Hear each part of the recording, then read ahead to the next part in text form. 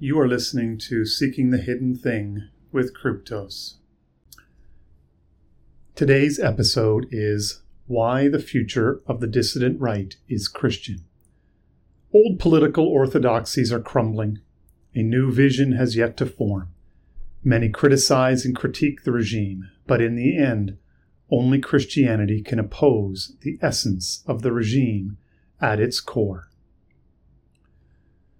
For quite some time now, the Christian faith has been shunted to the side in the realms of Western culture. The European wars of religion fought in the aftermath of the Protestant Reformation left a deep scar.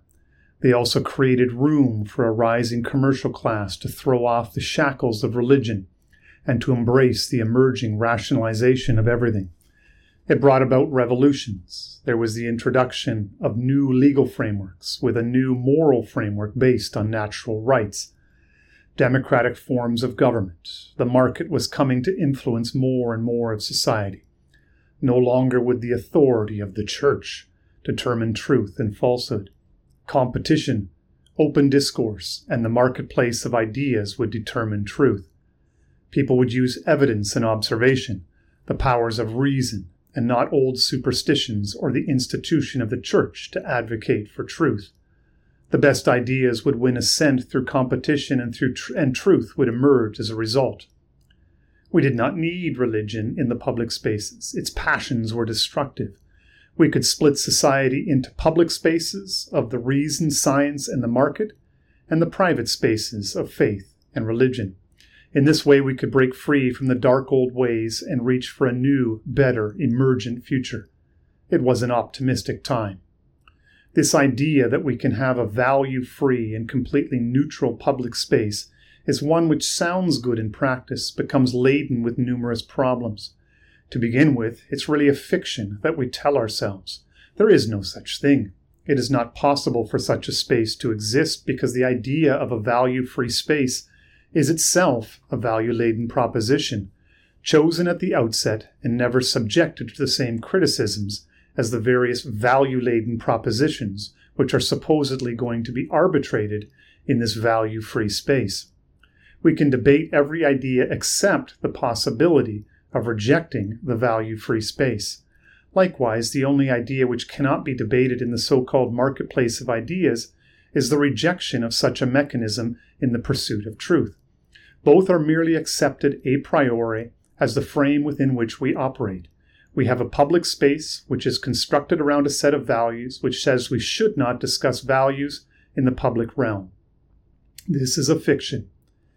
In practice, what is meant is that we can discuss values as long as they are not rooted in religious argumentation, especially if they originate from the Christian faith. You can make moral arguments, but you cannot do so saying things like, the Bible says, or God says, or even things like Calvin wrote, or the Westminster Creed clearly indicates, or some such. Every once in a while you can get away with citing an argument from Aquinas or Augustine. But more profitable are arguments which originate in Plato, Aristotle, or some political or economic theorist. Better if these arguments sound scientific and come with data and charts. We have come to think of arenas like public education as something value-neutral. Same too the scientific disciplines. The thing is, if you are teaching, you are always teaching something, some form of content. It is not a matter whether or not to indoctrinate children. It is a matter of what indoctrination you will give them. If you want to form American patriots, you have to actually actively teach them what that means. You have to shape them into it. It is the reason my children attend a private Christian school. It's the reason that the left is very intentional about using the education system for the purposes of indoctrinating your children. It was easy in the days when the culture was more unified to believe the myth of a neutral public education system that didn't indoctrinate children, but merely taught them basic skills. But those days are long past. This idea that all we need is basic skills is itself a system of values. This idea that we can separate moral values from the skills and informations needed to succeed in the public arena. We are inculcating the children into this idea that religious values are separate from the educational tools you need for success. This idea is itself an ideology. Again, there is no escaping the reality that if you are teaching, you are always teaching something. Some set of values, some set of beliefs, some set of morals. Indoctrination cannot be avoided. The only question is which belief system will you use to indoctrinate children. Similar dynamics are at work with science. Objectivity is not a thing. There is no way for anyone to escape their culture, their moment in history, or even themselves when pursuing scientific inquiries. The very idea of science itself is a form of bias, which says that if we confine ourselves to what can be measured, observed, and tested, we can establish a firm foundation for knowing. Even in disciplines like theoretical physics, there is the possibility that the theory might be tested, and the theories are generally expressed mathematically, which gives the air of rational discipline and rigor as opposed to the fancies of philosophers and theologians. But science inherently excludes certain types of knowing. It is a frame. Even the so-called laws of nature only exist within this frame. As long as you make all the assumptions about knowledge and the world which are made in the scientific frame of knowing, then their conclusions can be said to be universal. But are so-called universals really universal? Or are they merely the product of this frame and the language games necessary to make it function? Its efficacy and power have been its strongest argument. Its conclusions do grant you great power to manipulate and harness the forces of nature and society, but this does not mean that science is either objective or a neutral arbiter of the truth. Even within the scientific frame, the decision to study this thing over that thing is a form of bias. The act of measuring a particle determines its state. Science, even in denying that it is a system of values, cannot be anything other than a set of values. I could give you example after example, but this gives you the main thrust of the argument. There is no such thing as a neutral, value-free space. There are always values and beliefs at work. Even the claim to be morally or religiously neutral is in itself a moral and religious claim. So while it may be possible to create an institutional separation between church organizations and the operation of the state, it is fundamentally flawed to say that you can create a public space that is free from religious values. There is no such thing as a truly secular state. There will always be a belief system at work. It is merely a matter of identifying the religious or quasi-religious commitments in play. The new secular religion. Having squeezed Christianity out of the public sphere, relegating the faith and its institutions to the realm of the private, a vacuum was created. As noted above, you cannot create a neutral space.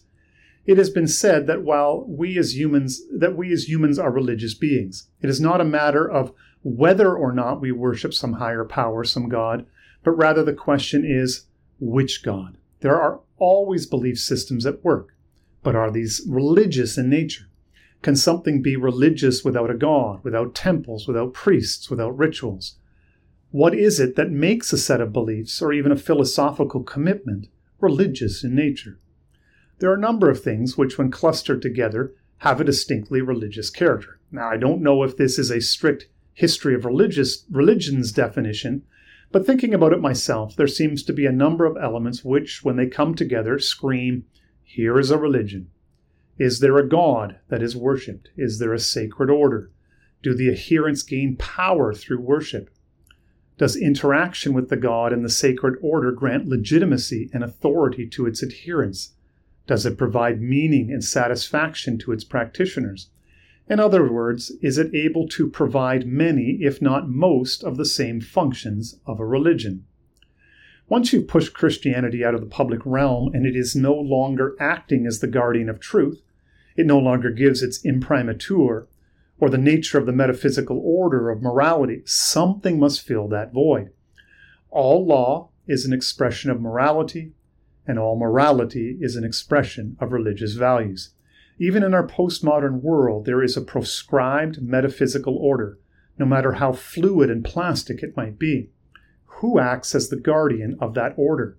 Where is power drawn from, if it is not being drawn from the God of the Christian faith? Who has authority, and how is it granted? It is a confluence of things, but all of them come together in the apparatus of the state. Power is drawn from the application of technique in the systems of administration, allowing government and business to harness the forces of society, organize them, rationalize them, and turn them into a cohesive universal system. This power, combined with the credentialing system of the universities and the impression of the unbiased methodological rigor of science, whether the reality lives up to the pretense is a different question, tends to invest the state in its totality with the qualities of a god. Once the previously dominant Christian religion had been pushed aside, the state began to fill the roles it previously occupied. The state becomes the guardian of universal values, which then dictate the morality of society. They impose those values with the force and intensity of a religious system. They develop rituals around this new belief system. Those who work within the vast network of this system become part of a new priestly class, ministering the universal values, the morality of which flows from them, and the rituals and celebrations which surround them. The term, the cathedral, took off in part because it captured the essence of what is happening.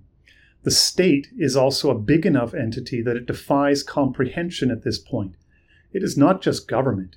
It is all the organizations which run on technique, that use rationalized, systematized management techniques. Business, government, universities, media, think tanks, non-governmental organizations, even most charities. In many cases, if you are part of a large church that uses modern management techniques or a parachurch nonprofit, you are part of the vast spider web of the managerial state. It is a single operating system. The whole complex is beyond anyone's comprehension. It has become a god. You have been listening to a free preview. To listen to the remainder of this episode and gain access to the full archive of Seeking the Hidden Thing audio and written materials, head over to the main page at seekingthehiddenthing.com and subscribe. Your support is greatly appreciated.